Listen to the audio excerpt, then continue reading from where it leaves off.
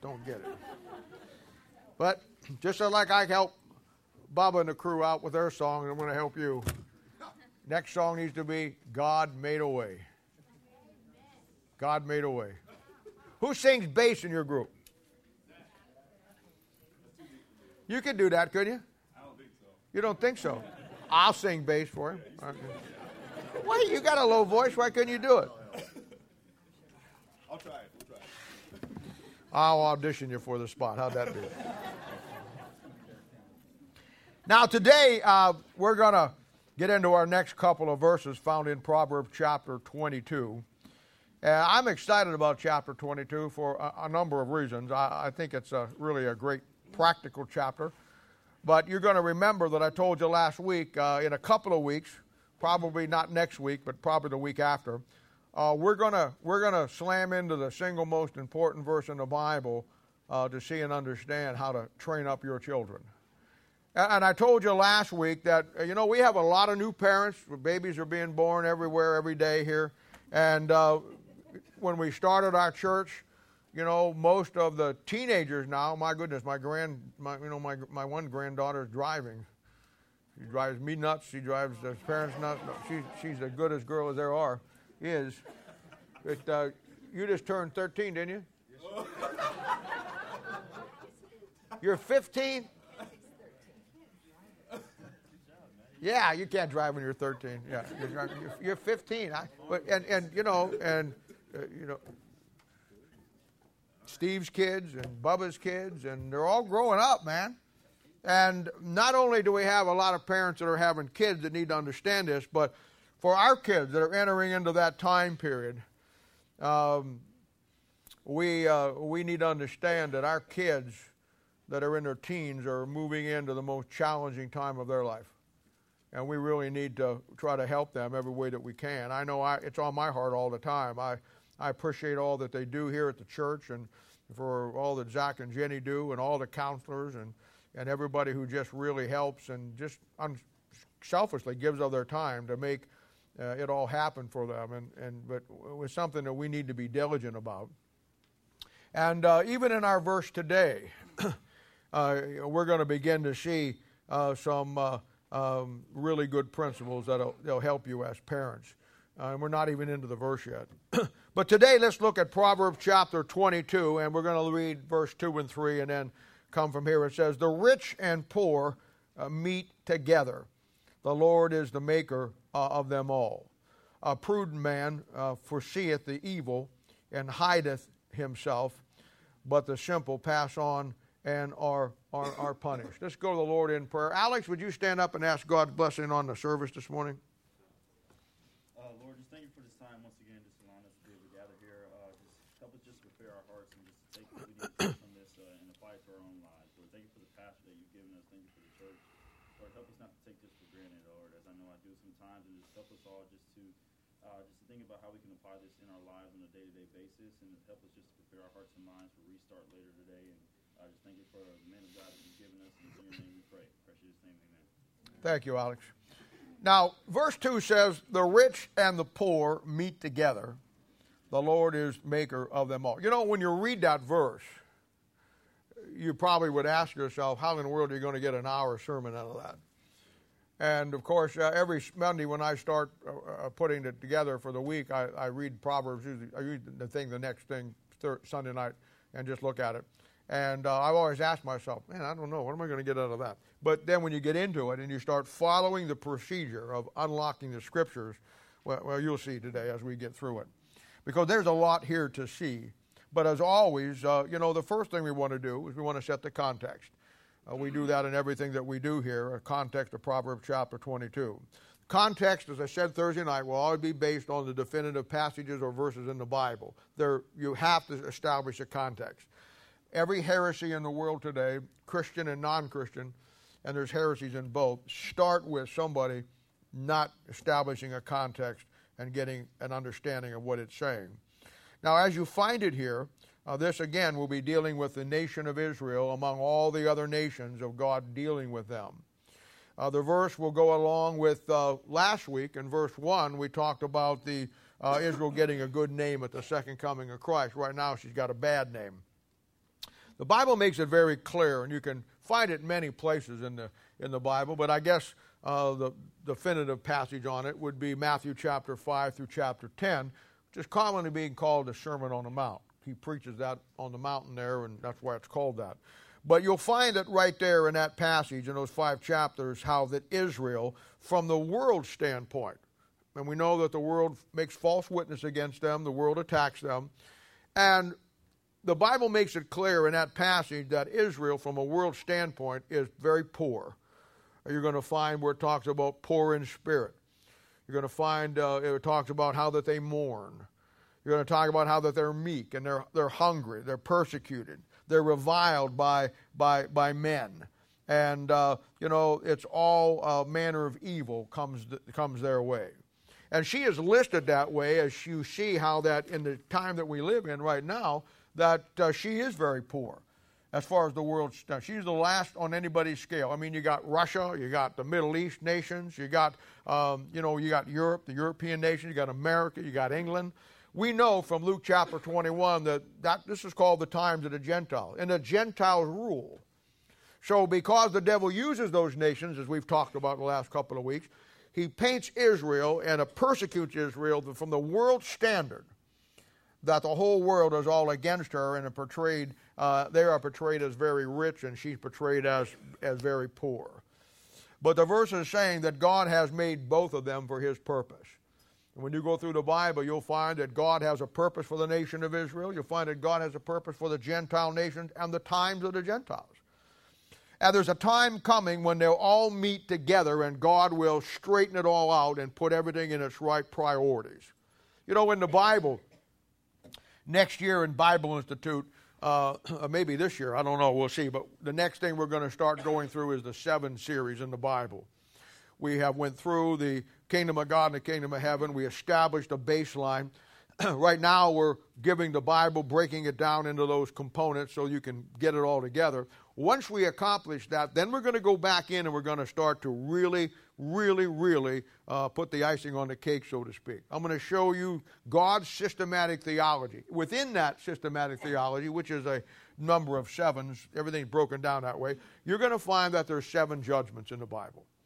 And those 7 judgments are found throughout the Word of God, and one of them will be God dealing with the nation of Israel and bringing them to the end of their sinful self in their tribulation period. That's where he judges them. You'll find that in Psalms chapter 48, verse 11, and Jeremiah chapter 1, verse 16, and I think Ezekiel 5, probably down through there, 6 through 15 somewhere. It talks about God judging them, and that's their judgment. But then within that 7 judgment, there is another one which is called the judgment of the nations. And this will be found in Matthew chapter 25, verse 32. That'll be the definitive on it. And you're going to find that when the Lord comes back, he judges the nation of Israel in the tribulation period to get them to the end of self. And then, at the second coming of Christ, when he establishes in the millennial reign of Christ, now he judges the nations. And Proverbs here today is talking about how that they both come before the Lord, the rich and the poor. The poor being the nation of Israel, the rich being the Gentile nations that think that they have it all and are all powerful and all of that. And of course, in Matthew chapter 25, verse 32, he brings them together. It's commonly called sometimes the dividing of the sheep and the goats when you read it. You see, it doesn't matter how the world views things. It really doesn't. I've talked about and taught all my ministry how that English language is the universal language of today. And I've had people argue with me about that all down through there. There are people who don't necessarily believe that English language is a universal language. And, they'll give you all kinds of statistics and this and that and that. And I've learned through the years in the Bible, it doesn't matter what the world thinks. It only matters what God thinks. And when God portrays the English language as a universal language, it doesn't matter what statistics you have. Your Bible was only written in 3 languages, and they were all 3 universal languages. Hebrew in the Old Testament, Greek at the beginning of the New Testament, and today in English as a universal language in the last days before the second coming of Christ. And of course, if you know anything about Daniel chapter 2 and Daniel chapter 7 and 9, you would probably have a better understanding of that. But it doesn't matter how the world views Israel. It doesn't matter how that America thinks that she's so powerful. It doesn't matter how Russia and Putin think that they're so powerful. They want to get back to the glory days, in Russia under Stalin and all those things. None of that really matters. All that really matters is that God made them both for His honor and glory, and God is going to use them for His honor and glory. And how the world views themselves, many times we get caught up in that. We actually think that the world's view of something is important to us. Let me tell you something. The Bible says that which is highly esteemed among men is an abomination in the sight of God. If the world thinks it great, God probably thinks it stinks. And I've learned through my time in the Bible and my life walking with God that it doesn't matter what the world thinks. It doesn't matter how they look at Israel. It doesn't matter how they look at Christianity. It doesn't matter even what God's people think about the Word of God in the King James Bible. It only matters what God thinks about it. And so many times we get caught up in the world, Christian world, and the world of what their viewpoint is, and we lose the most essential viewpoint in anything in our lives, which will be God's viewpoint on it. And this is what I try to get you to see and understand here. And the nations will be brought together, and God will establish the system of priority and the new world order, which is the new covenant that He makes with Israel in Hebrews chapter 9, and God is going to bring it all together. Now that's as you find it in the Bible. That's what he's talking about there in the context of everything we're looking at. Now, let's look at it from a practical side here for a moment. Let's kind of get it all together here. And from a practical standpoint, you will find some really good guidelines and principles on how you view and how you deal with people. And, most pastors and churches, they'll make a real division between the rich people and the poor people. It's just the way that it's always been. I've been in the ministry almost 50 years. And I'm telling you, I have seen it all my life.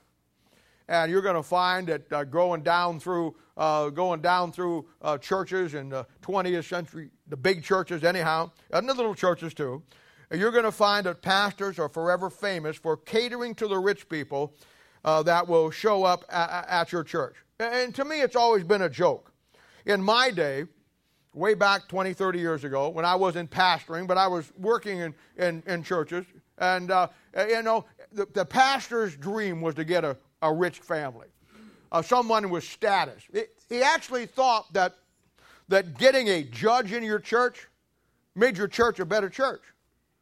I remember one time we got a judge that came into the church and joined the church way back in the day. And, all the guys were just ecstatic. Oh, he joined the church. He was worthless. He may have been good in the courtroom, but he was terrible as a Christian doing anything for the Lord. Sometimes you get some brain surgeon. Now, every Baptist church needs a brain surgeon, I can tell you right now. But you get some famous doctor, somebody that was really some heart specialist or this or that. And it was like the status of the church just went up because so-and-so is now a member of our church. I remember one time years ago that the mayor of Raytown was looking at a church that I was associated with back then. And if we could just, I remember in a staff meeting, if we could just land, you guys do everything you can to be nice to that family. To have the mayor of Raytown in our church would be unprecedented. He was an idiot too. And he never joined the church. You know what? They're looking for a really good deal. And you got to find yourself catering to them, making sure that they're happy. Businessmen, big time. Remember, we had big time businessmen. Guys that were worthless, but they had big businesses. They had a lot of money, and of course, they immediately become the elite status of the church. Rob, I see you're here. I'm certainly, when I'm talking about doctors, I'm not talking about you. You're a good doctor, and I appreciate you being here. I have to clarify some things because he loves the Lord and loves the book. He's a good guy. And the truth of the matter is, and I'm embarrassed to say this, I really am, but it's true. Most churches are all about money. It just is. I am so conscious of it and feel the weight of it so much that this is why, before we take the offering, I explain to you. If you're not a member of this church, we don't ask you to put anything in. Most pastors, they would die. I remember when we used to have these Christmas cantates. cantatas, Christmas thing. And we would give away tickets, and we packed the place out. And the pastor would they'd always have a goal or a theme, and the pastor would just be slobbering with the fact that here is 3,000 people here. We're going to take up a love offering at the end. And you got $28.39, you know. But that's the way they think. That's the way they think. And most churches, unfortunately, are that way. Last week, verse 1, we talked about a good name. I'll be honest with you. When the world looks at churches today, Baptist churches, but any church really, they have terrible reputation. They don't have a good name. And that's because the goal that they have is so apparent that all they want is money. And they make a distinction between the rich and the poor. And when you fall into that trap, and when you get into a multi-million, $1 building you got to build, I mean 30 million, 60 million, 70, I mean it's unbelievable. You know, a couple of years ago, there was a church here in Kansas City, still here, church here in Kansas City, and they had a great building. I mean, it was most pastors would die for that building. I wouldn't. I love this place. But I mean, the building they had was absolutely incredible. And the pastor decided that they needed to build another big building, better than this one. And a guy told me that in the staff meeting that they had about it, the pastor's reasoning was this: we have a bigger building, we'll get more people, and we get more people, we'll bring in more money. That was the goal. That was the goal. It's like that. I never saw the movie, that Field of Dreams movie, that if you build it and they'll come, you know. That's not how you build a church. I learned that the hard way. About 30 years ago, I lost my favorite dog. He ran away. And I couldn't find him. And I got the idea that if I hired a contractor and built the most elaborate doghouse that the world has ever seen, that dog would come back because of that doghouse. And so I hired a contract. It cost me $1,100. Is that a lot of money for a doghouse, Bubba? I know you live in it most of the time. I did good on that one, didn't I? I built this elaborate doghouse. Put it right in the yard with a sign on it for my dog to come home. First day, nothing. Second day, nothing. He didn't come back at all. But I found my dog. You know how I found him? I scrapped the dog thing idea. Went up and down the streets in the backyard, calling for my dog, looking for him. Amen. Where are you? I'm here. I love you. Get back home. Where you at? I looked under the bushes. I looked under the porches. I looked everywhere. And I finally found him. Nobody is going to come that's worth any money, worth any salt, to come to a big grand. You got to go find him. You got to bring him in. But that's so foreign today. You know, that's so foreign today. And this guy, they built this church, and the church was like, I don't know, I forget, it was like $30 million. That's a lot of money. And I was at a wedding, and one of the deacons, who I had known for quite a while, came up to me and he says, have you heard about our building program? And I said, yeah, I have. I heard about it. That's all I said. I didn't say, I think it's stupid. I didn't say, you know, I just said, yeah, I heard about it. That's, yeah, great. He says, yeah, you ain't going to believe. He says, last Sunday, we took up a special offering to build that building. And we put out to the people, and in our church service, well, we raised $500,000 in one offering. Praise God, he said. He was excited about it. Praise God. Praise the Lord. $500,000 in one offering. Isn't that great? And I said, wow, that's great. And I said, now the only thing you got to do is do that 60 more times.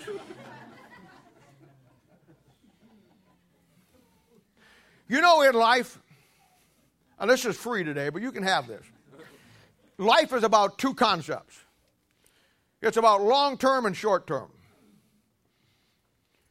Many times we only look at the short term. And most Christians never even look at the short term. But you're going to find out that, putting that kind of burden on your people, they didn't care. Pay up. You're not a family in that church. You're just a giving unit that's on somebody's financial chart in somebody's office. Many times we sacrifice the long term on the altar of the immediate. So you have to cater to them. You have to just make them feel special. You have to make them deacons. Oh, I've seen it. You put them some position of importance. You put them on the finance committee. So when you have issues of money, you can just kind of have them see, because they got a lot of money, what you need. You got to take them out to dinner. I mean, you'll never get an appointment with that pastor, but if you got a lot of money, just make the call. You're in. I've seen it. I've seen it. Come on in. Sit down. What's that jingling in your pockets? No, that's the way it works today. I've seen it all in my ministry. And when you're in that kind of a situation and you're preaching, it affects everything you do. So you can't preach hard anymore. You can't preach the truth anymore because you might offend them. And in the back of your mind, you're weighing everything that you say because you got what? 40 guys out there, 40 families that are rich, and you got to cater to them, and you may know that they're not doing exactly right in some areas, but you got to make sure you stay out of those areas. I know how it works. You get obligated to them. And there will be times in your own preaching you hold yourself hostage because you can't. I want to tell you something. There's only one thing I'm obligated to, and that is the truth of the Word of God. I don't care about the rest of it.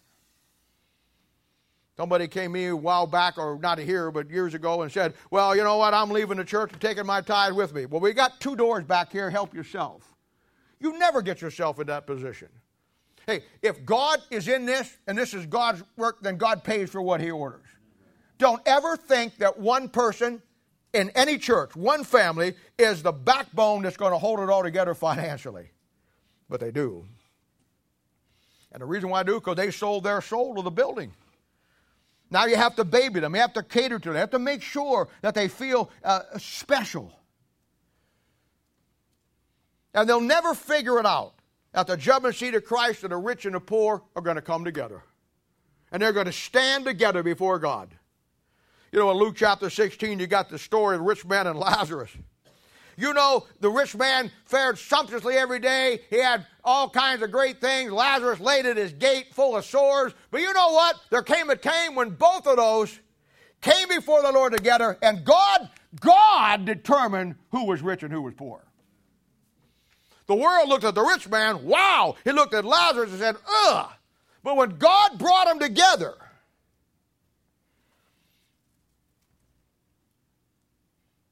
his money didn't help him. Rich people are hilarious. They always brag about how much they got, and how much they have, and how much they make.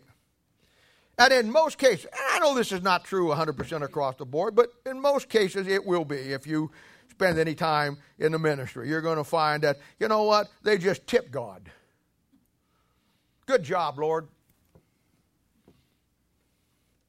Like a guy said one time, and he was joking, but he was serious. The pastor asked him, he had all kinds of money. He had just won some, and the pastor said, you're going to tithe off of that? He says, here's what I'm going to do, Pastor. I'm going to get it all out of my hands, I'm going to throw it up in the air. What falls down is mine, what God stays up is his. That's how, and he was kidding, but he was serious. But you know what? God's got their number. I had a guy one time that years ago, in a staff meeting, it was announced to us that so-and-so that was worth, I don't know how much it was worth, a lot of money, that he had just left all of his money to the church when he died. And everybody was ecstatic. Everybody was talking about what a good guy he was, how noble that was. And I want to tell you something. I didn't say anything then because I was a nobody. I'm a nobody now, but I mean, at least I'm the only buddy.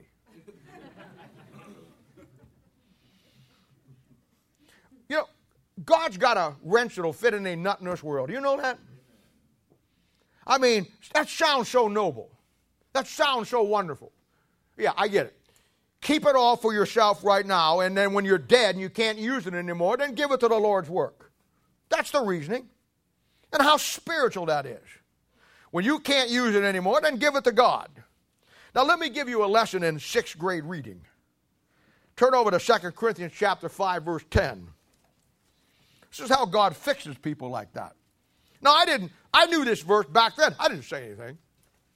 I didn't say anything because, everybody was so happy I didn't want to ruin their day. 2 Corinthians chapter 5, verse 10 says that, and these are the little things in the Bible that you find. These are the little nuggets that when you search the Scriptures and you believe the book, then God just gives you these things.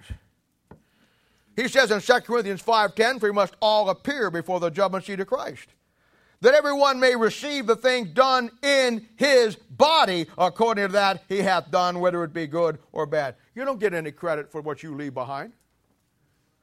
God understands the mindset. You only get credit for what you did while you were in this body. Read it. Now, if I'd have brought that verse up in that staff meeting years ago, I'd been out of a job so fast I wouldn't know what hit it. You see that? You don't get anything for leaving it behind after you're dead. Can't use it anymore. So I'll just leave it all to God, have it all now, do what I want to do, and then when I'm dead, I'll give it to Him. It says, according to what you did with what you had while you were in your body. Now, I'm not saying this is 100% true, and I know I've known exceptions to it. I have. But most rich people who come into the ministry are worthless. And I know there's exceptions to that. Please don't take that across the board. But I'm telling you something.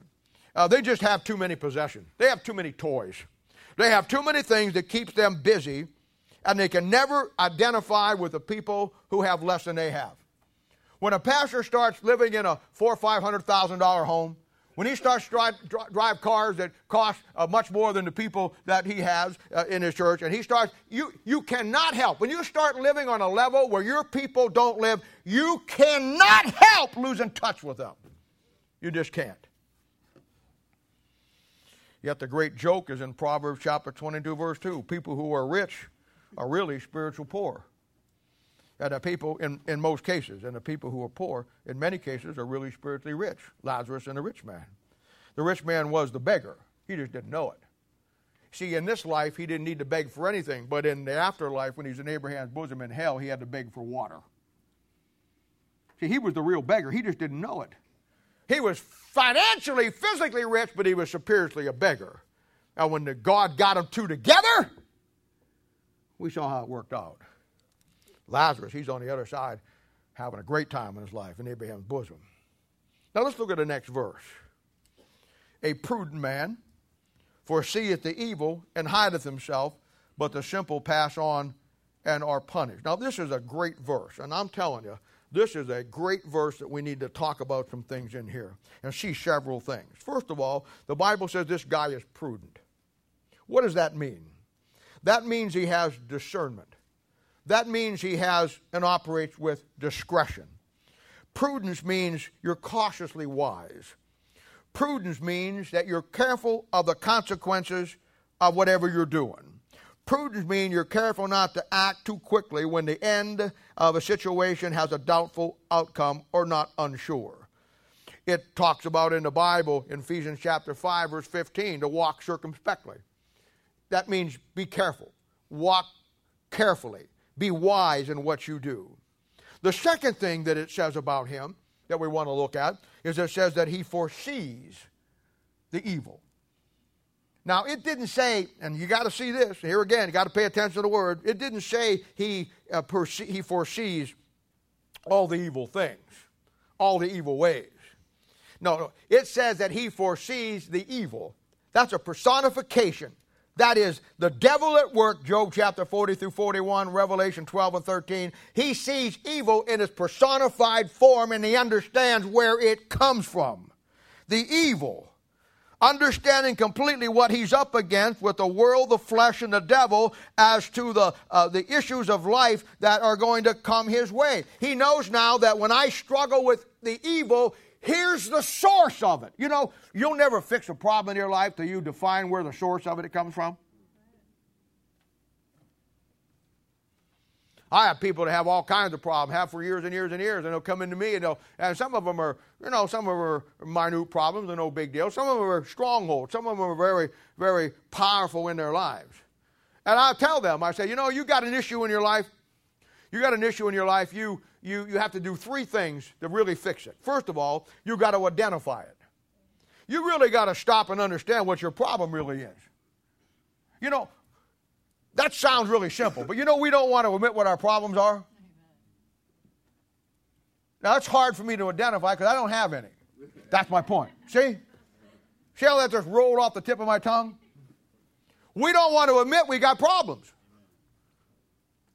And I want to tell you something. We all got problems. They may be on different levels, but we got problems. And there'll never be a time in your life where you don't have problems. The key is, do you want to fix your problem? And when you do, it starts by identifying. And we don't like to do that. I'll tell you the second thing we don't like to do. You have to isolate your problem. In other words, I've identified it. Now I'm going to lift this problem out. I'm going to put it over here from everything else. We are famous. Once we identify we have a problem, we are famous that we go to work on all the things we don't need to work on and ignore the one thing we need to work on. It makes us feel like we're doing something when we ain't doing anything. If I'm a serial killer and I'm going to work on my prayer life, that's not what I need.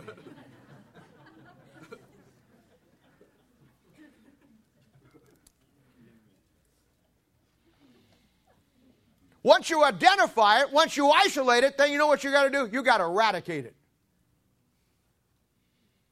You got to destroy it. You've got to take it to the place where you annihilate it. You got to focus on it, and you got to do whatever you got to do. How long it takes, how intense it has to be.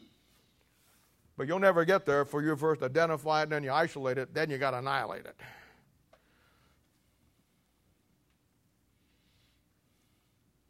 And this is one of the greatest verses. It really is. The Bible is many things to us. It really is. It really is. And it's a great, great book. And this is one of the great verses in the Bible that show you what learning and cataloging biblical principles will really do for you. And I know, I harp on that all the time. I'm constantly on your back about building a library of biblical principles that you can fall back on, that whatever issue in life, you don't have to wonder about what God says, that you automatically have it right there. It allows you to see what's coming your way long before it gets to you. Now listen to me. Every situation, every circumstance you allow into your life, or I allow into my life, will have and I said this before, it'll have a short-term effect and it will have a long-term effect. When you are prudent, when you're cautiously wise, when you have understanding and discernment and discretion, you will look at both the long-term effect and the short-term effect. You'll never do something in a short term without stopping and considering how it's going to pay off a year from now, 2 years from now, 5 years from now. And as I said, most of God's people at best only see the short term of how and what they want to do, and in most of the time they don't even see that. And I'll tell you, the worst two areas that I see all the time, the worst two areas of that long-term and short-term will be in marriage and having children. I mean, I hear it all the time when, you're getting married, you want to get married, you feel like you need to get married. I'm 22 and I'm not married. I'm ready for John Mack's Village and the old widow's place over there. And so you find somebody that comes along, you don't prove all things, and you sacrifice the long term on the altar of the immediate. That's why there's divorces. Somebody asked me one time, what do you think the main reason for divorce is in America? I said, that's easy. Marriage.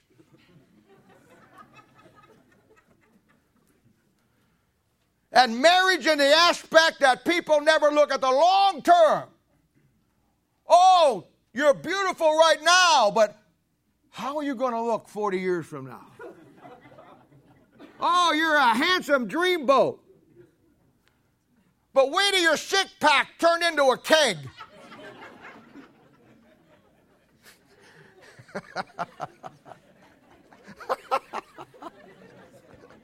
Sometimes I just crack myself up.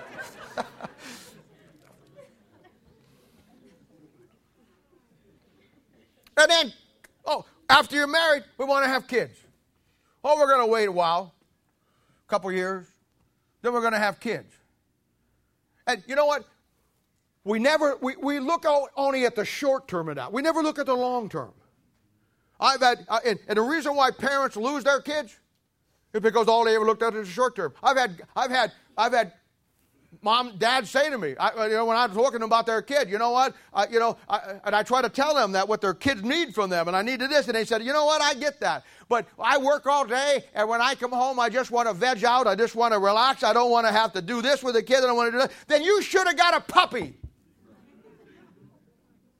Because when you have kids, there's a short term, but there's a long term.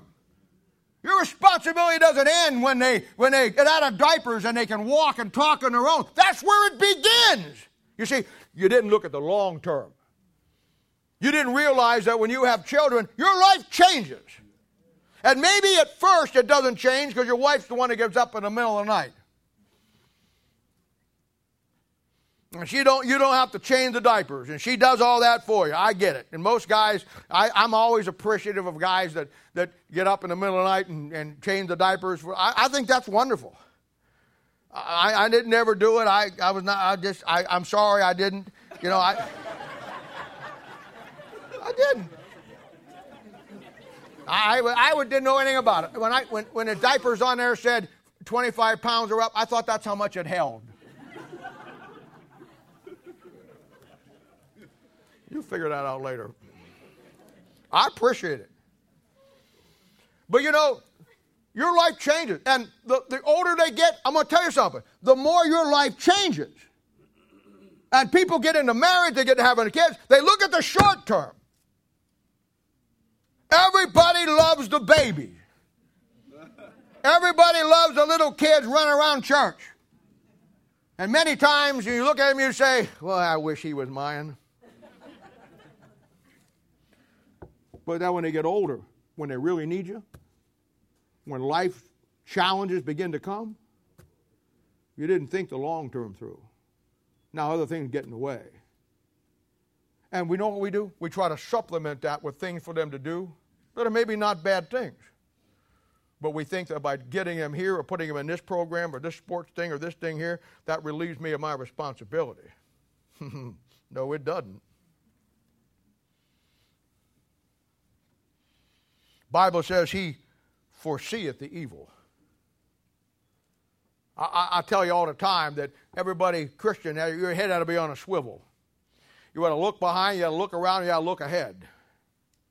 And through the principles of the Word of God in the Bible, you don't have to go down that road where problems come in, because you should have the ability to foresee the evil before it gets here. That's what principles does. I mean, the Bible does many things for us, and one of the main things that it will accomplish, it will, when it comes to life, it'll make you and me proactive. Now, I want to say this. Most Christians, most parents, but most Christians are not proactive. Most Christians are reactive. They wait till sin hits them and then they try to deal with it. And you go through your life with that kind of philosophy, you're going to be in trouble. God never intended for sin ever to get to your doorstep. You know why? He gave you the principles to make you proactive, that you could foresee it coming.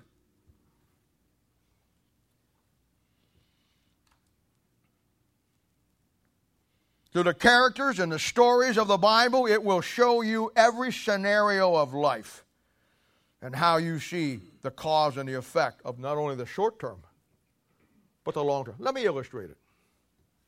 Now, this is an example of how you use your Bible 101, okay? I know I say it a lot and say it all the time, and most of you probably, I don't get through because I don't explain it very well, but let me explain it to you. I mean, before you can be used of God effectively, you must be an effective user of the Word of God. It's just that simple. And that's what we do here.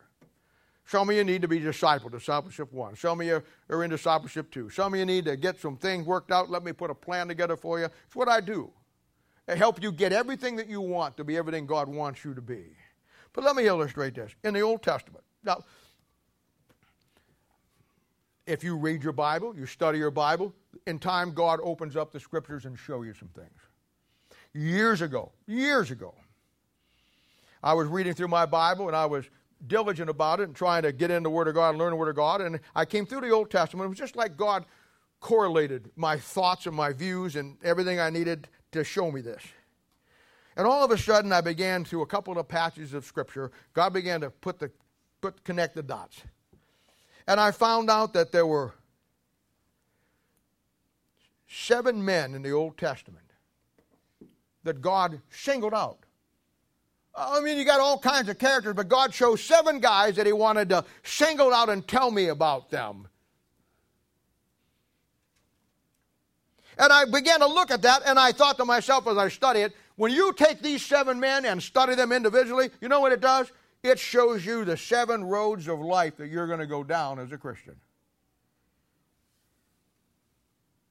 And you look at their lives, you study their lives, and you learn to do through the things that they went through. I mean, what good is a King James Bible if you don't know how to use it?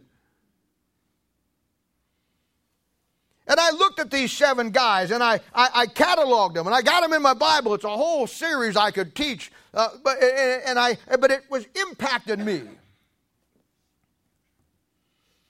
I mean, when the Bible says to study to show thyself approved, what does that mean to you? Does it mean you get some tape, which there's nothing wrong with, or you get a book back there, and there's nothing wrong with? It says a workman. How much work time do you spend in the Bible every week? Now, this is a great example of Bible principles and you looking and getting them and cataloging them by 7 men that God, 3, 4, 5, 6, 7, put them over here and said, if you're smart enough and you see I've set them apart, study them. Because in life, these 7 men go down the 7 pathways of life that you're going to have to go down. And you know what they'll teach you to do when you study them? They'll teach you through the principles to foresee the evil that's coming your way. That's what it does. Well, let me read them for you first of all. Let's go over to Ezekiel chapter 14, verse 14. We'll pick up our first 3.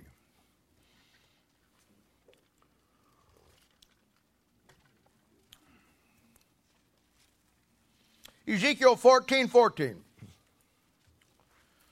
Now here's what it says. Honorable mention. Though these 3 men, Noah, Daniel, and Job, were in it, they should not deliver but their own souls by their righteousness, saith the Lord God. Now there's your first 3. See that thing? He gave special mention to Noah, Daniel, and Job. Then when you come over to Jeremiah chapter 15, verse 1, he gives you 2 more. Honorable mention. Then said the Lord unto me, though Moses and Samuel stood before me, yet my mind could not be toward this people. Cast them out of my sight and let them go forth. Now we got 5. See? Then we come over to Isaiah chapter 41, verse 8. We find the next honorable mention. But thou, Israel, art my servant, Jacob, whom I have chosen, the seed of Abraham, my friend. Wow. Then in Acts chapter 13, we find our 7th honorable mention.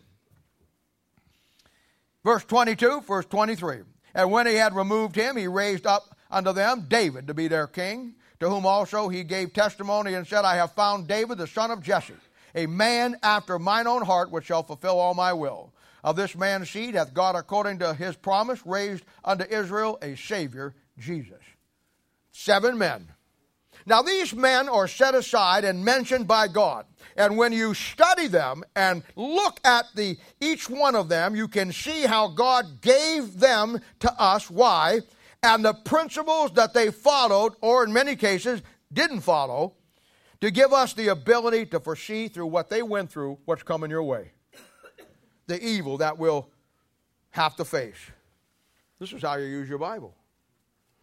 You think God just pulled those 7 guys out of the air because he didn't have nothing to do on that day? He did that by design. He knows. Proverbs says you and I are going to have to face some things in life. He gave us the Bible that through the principles of the Word of God, if you learn these men's lives, here's 7 men who are going to go down the 7 roads of life that you and I are going to go down. Each one of them had evil come to them, and you find out how they dealt with it or didn't deal with it. Look at the first one, just quickly here. Abraham. He's called the friend of God in Isaiah 41:8. You want to be God's friend? Study Abraham. From his life, you'll learn one of the great principles of your relationship with God once God saved you. Abraham teaches the greatest principle that he teaches. He's a picture of your life and my life, and God has something that he wants you and I to do. He has some places that he wants us to go. And he doesn't give it in a packet to show you with the directions. He expects you to walk by faith and not by sight. That's Abraham. And when you study Abraham's life, you learn one of the greatest first principles of the road of life for a child of God. He'll teach you how to wander for God. Go wherever God wants you to go. Put your plans aside and wander for God wherever he wants you to go. That's Abraham. When he called him out of the Ur of Chaldees, he says, I want you to go to a place, and I'm not even going to tell you where it's at. And boy, he wandered, but he got there. And God saves you. He's got something for you. He's not going to give it all out to you. He wants you to walk by faith. He wants you to wander for him wherever he wants you to go. I being in the way, the Lord led. You want to learn how to wander for God? Study Abraham. You know why Abraham's called a friend of God? I know Moses is too, but you know why Abraham is called a friend of God? Because he had a friendship with him.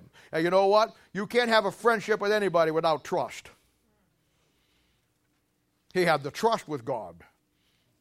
He trusted God because he wandered wherever God told him to go. He had his issues, but he got there. I'll tell you the second one. Jeremiah chapter 15:1, Moses. One of the greatest examples in all the Bible on the evil we will face as a child of God. In his life, we see what comes, the evil, our way when we begin to minister to people and try to lead them. You know, I learned a lot from studying that road, that life down there that Moses went on. He's one of the most written about men in all of the Bible. He fills up over almost half of the Old Testament. And he's an incredible study. And from him, we know when I was putting my life together and dealing with people, this is where I learned the great principles that I've given to you, that you can't make somebody do right that they don't want to. If somebody has an attitude about something and that's where they're at, you're not going to change it.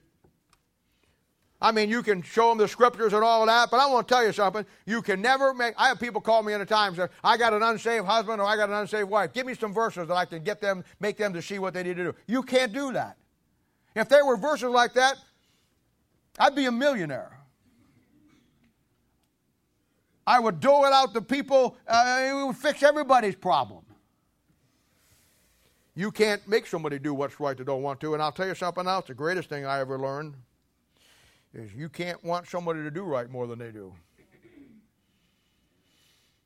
And I learned that from Moses. Moses taught me there's a cost in doing the ministry. And when you go down the road that you say, I'm gonna do the ministry of the Lord, I'm going to do this, and I'm going to dedicate my life to it, I'm not even talking about full-time service. I'm talking about just getting into a church and helping me or helping a pastor or doing what you need to do. When you do that, the can of worms that you're going to open is going to be unprecedented. Everybody thinks, oh, wow, what a great thing, serving the Lord. Yeah, that'll last about 10 minutes. You will find that the evil that comes was the same evil that came to him. The people he was trying to help didn't appreciate him. I don't know how many times they want to kill him. His own family didn't appreciate him. And there'll be time when you get into the ministry that the people that are closest to you, that ought to be the supporter of you, are going to be the hardest on you. There's a cost in doing it. The price you have to pay. And that evil will come your way. Moses is a great example of that. I studied him. I figured God set him apart for some reason. And then the third one, Jeremiah 15:1. We got Samuel. Samuel taught me how to do a work for God.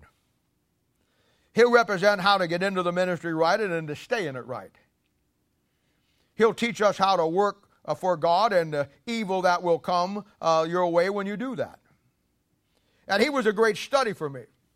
From the very beginning there, at the beginning of 1 Samuel, when his mom drops him off down there with Eli, all the way through, he becomes one of the greatest prophets that Israel ever had. And the last judge that they have. Then the fourth one, found in Ezekiel 14:14, was Noah. Now these next three are what I call overcomers. They show you that once you get saved, you should overcome the world. When you find the word overcome in the Bible, it will always be a reference to you being saved and overcoming the world. And Noah, Ezekiel chapter 14, verse 14, he's an overcomer.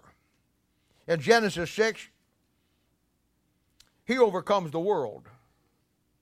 You realize that other than his family, and I don't find too much about them listed, but Noah seems to be the main guy in Genesis chapter 6. You know that Noah, he's the only man in the Bible that took on single-handedly the whole world for God. The whole world was in sin, every part of it. And we learned that the evil of our day, through his day, that is going to come your way. And when you decide that you're going to strike out for God. And from Noah, you know what we learn? We learn with Abraham how to wander. We learn from Samuel how to work. We learn from Noah how to walk. You want to learn how to walk with God? Study Noah. He walked in a world where nobody. God told him to build a 500-foot boat in the backyard. I mean, the whole neighborhood went ballistic. I'm sure the homeowners society went crazy. Got an aircraft carrier in his backyard. And when they come up and they ask him, what in the world are you doing? He gives them the lame answer, it's going to rain. And yet the Bible tells us up to that point, it never had rain. Nobody knew what rain was. And then the real killer is he added God to it. God told me it was going to rain. Now he's ready for the Section 8 ward at the mental hospital. But he walked with God. He never lost faith in God. And you want to learn how to walk with God and overcome the world? Study Noah. Then we have Daniel. He's number 5. Ezekiel 14:14. And he's an overcomer. And you know what he overcomes, don't you? He overcomes the flesh. But boy, he faces some evil to do it, doesn't he? You ever notice how in Daniel, one of the things that just sticks out when you study that in the light of what I'm giving you, how God showed him every step of the way what was coming his way. And there was never a time that he got blindsided with anything that he wasn't prepared for it. And when we study Daniel, he overcomes the flesh, but he teaches us, Samuel teaches us how to work for God. Noah teaches how to walk with God. Daniel teaches how to stand for God. And you need to learn how to stand for God. You know why some of you young kids are in the world right now? And you're flirting with it? Some of you know some flirted, you married it. But you know why you're struggling with what you struggle with in the world? I'll tell you why. You've never learned to take your stand for God. You never learned how to overcome the flesh. And when that evil hits you at school or with your friends or whatever that you allowed in, blindsided you. Never saw it coming. That's the way sin is.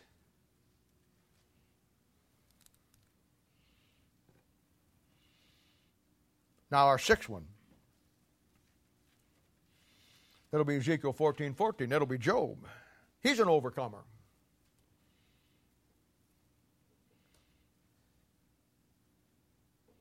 And he teaches us about our sufferings for God. What we're going to go through. And you know what he overcame, don't you? He overcame the devil. He stands in stark reality to the fallacy today that most churches, pastors teach and books are written about. why bad things happen to good people. Sell 1 million copies. And I want to tell you something. If you're a child of God here, there isn't one thing bad that happened to you. You know why? Because God ordained it to put it into your life for a reason. It's when you start thinking it's bad, you miss the reason why God put it in. Then our last guy. Number 7, Acts 13:22, David.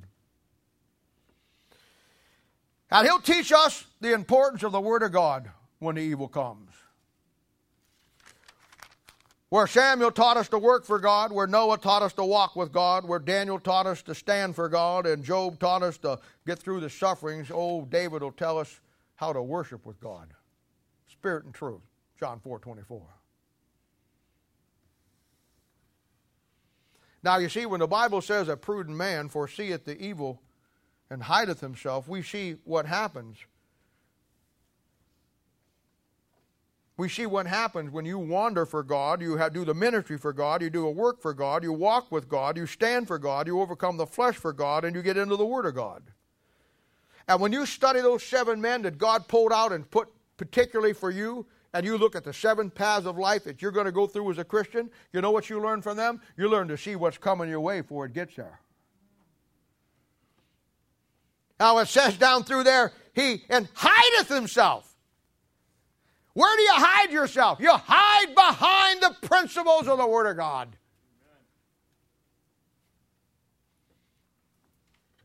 Matthew chapter 4, when the devil came to the Lord Jesus to try to tempt him, he didn't argue with him. He didn't proclaim he was God. He didn't kick the devil and talk about all that he did in Genesis 1:1. He just simply said 3 times, "It is written." He hid behind the principles. Devil had nowhere to go.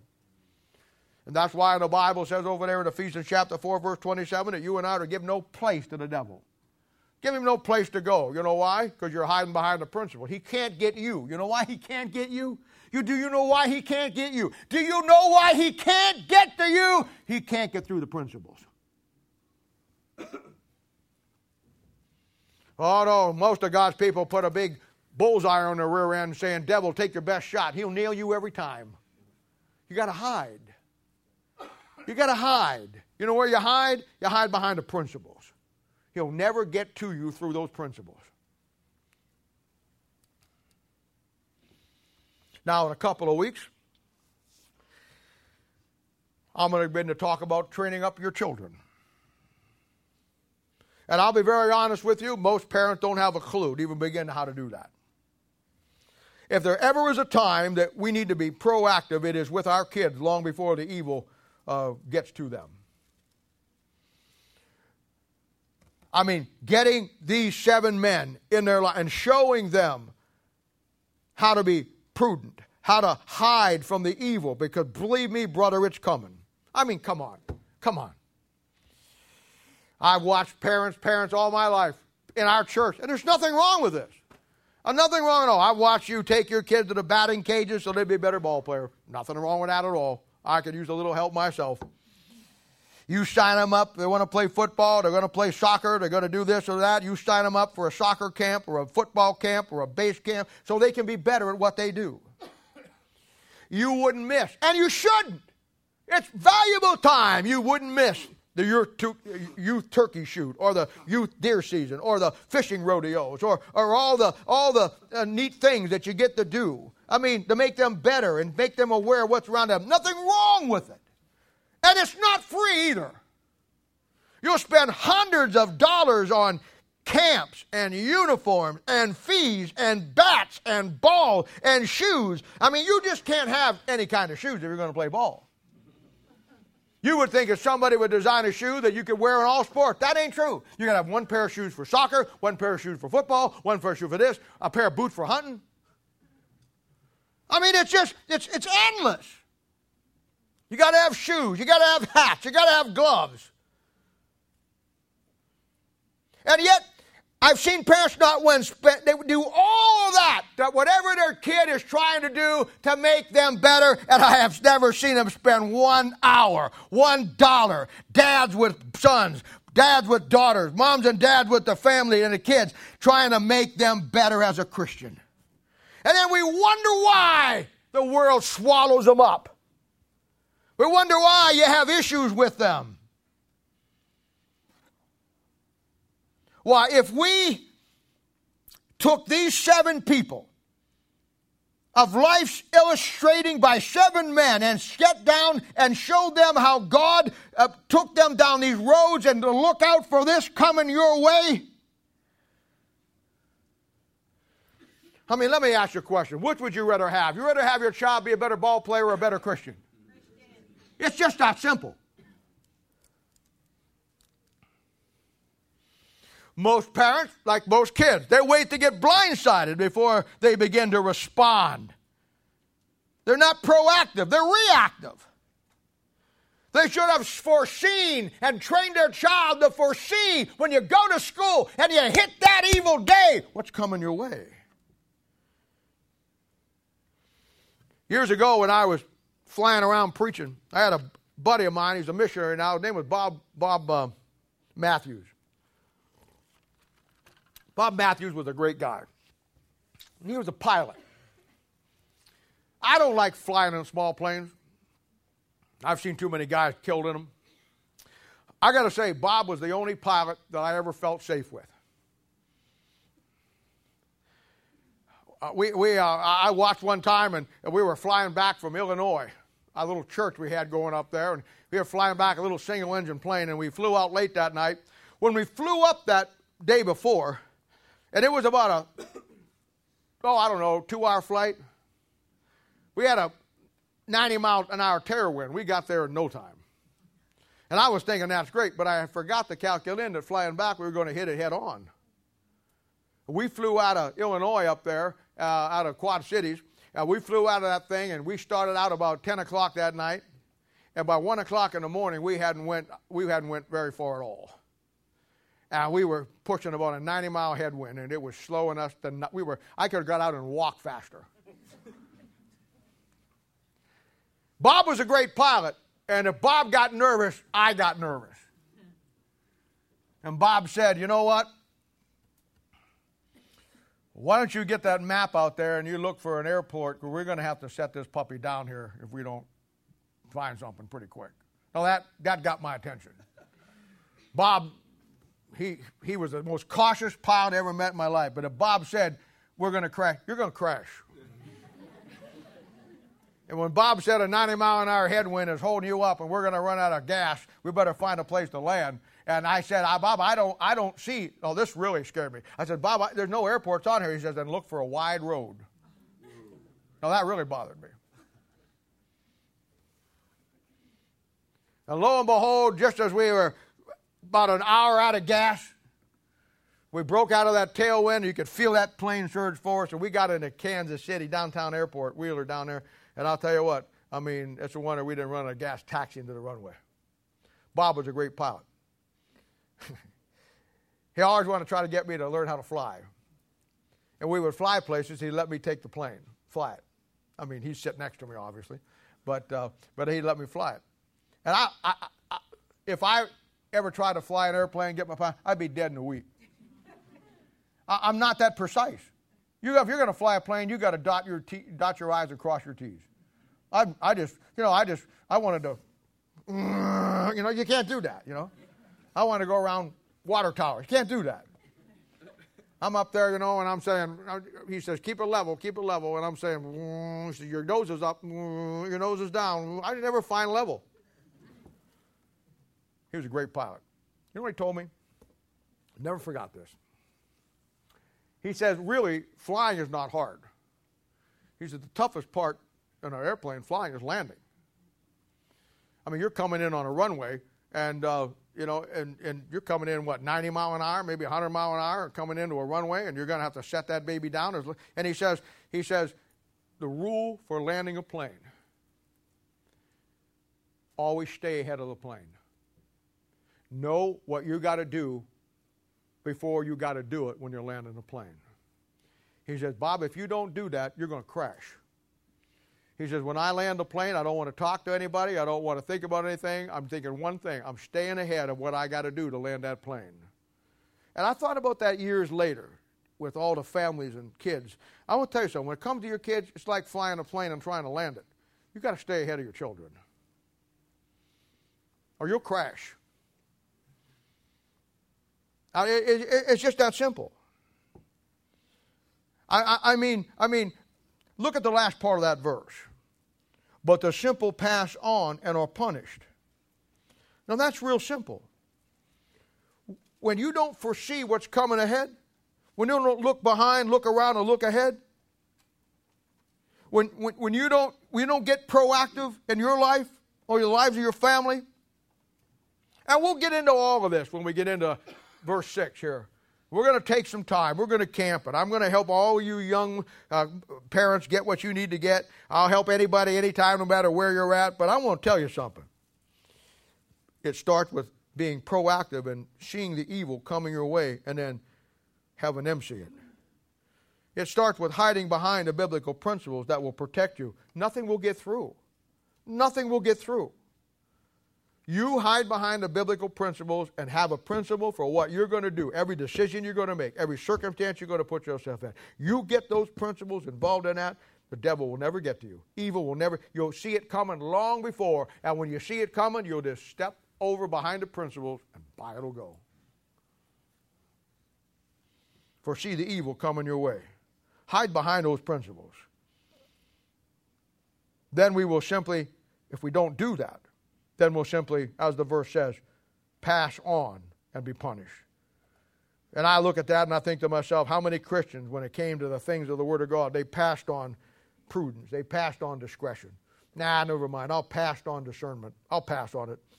Pastor Bob, I'll pass on the Bible. I'll pass on coming in and talk to you. I'll pass on listening to the sermons. I'll pass on cataloging the principles. I'll pass on the teaching. I'll pass on Bible study. All of that stuff I'm just going to pass on, and the Bible says the end result is they're punished. It's not pretty. Because then in their lives they have a catalog of broken relationships, broken marriages, unfulfilled life, years of compounding sin and destroying everything in their life, lose their marriage, lose their kids, lose their job, lose everything. And most important of all, lose their relationship with God, your relationship with the Bible. And the punishment comes in the form of judgment. Either the world clobbering you or the judgment seat of Christ you're getting clobbered. All because we looked at the Bible, we looked at the principles, we looked and saw what it said, like I said today, and then you know what? We walk out of here and we just simply say, pass on. Pass on. You know, Solomon, without a doubt, was the wisest man that ever lived. And when it came to the end of his life, and he's probably the most unique man in the Bible because God allowed him to see and experience and partake in everything in life. God held nothing back from him. I don't fully understand all of that, but I know it to be true. And after he saw everything in life, experienced everything in life, went through everything that God allowed him to do, touch, taste, and handle, at the end of his life in Ecclesiastes chapter 12, verses 13 and 14, when he had written the greatest book on all the ologies of man under the sun and all that he likes to do, he simply said this, let us hear the conclusion of the whole matter, fear God and keep his commandments, for this is the whole duty of man. For God shall bring every work into judgment with every secret thing, whether it be good or whether it be evil. And at the end of it all, at the end of everything in your life and in my life, when we come down, the rich and the poor, they'll meet together. The Lord is the maker of them all. And a prudent man foreseeth the evil, and he hideth himself. But the simple pass on and are punished. You know, that's exactly the two choices we have as Christians. We can either get the Word of God and use it the way that it's supposed to be, or we can get the Word of God and do nothing with it. And then all of our lives, we run behind the plane. All of our lives, we don't become proactive, we become reactive. All of our lives, we're getting blindsided by everything that hits us. And most of the time, by the time it hits us, it can be very hard, if not impossible, to fix. But I'm telling you, what good is to have a Bible if you're not going to use it? What good is to have it if you're not going to take what it says and really do something with it? It's the difference between a Christian who just goes through life with a problematic lifestyle that has issues in everything versus somebody who lives above the circumstances, who hides behind the principles, and the Word of God does the work in our lives simply because you and I did the work in the book first. We'll hold up there. You guys have a good Thanksgiving. I'll close in prayer here. I'll call you back up in about 5 minutes for our meeting for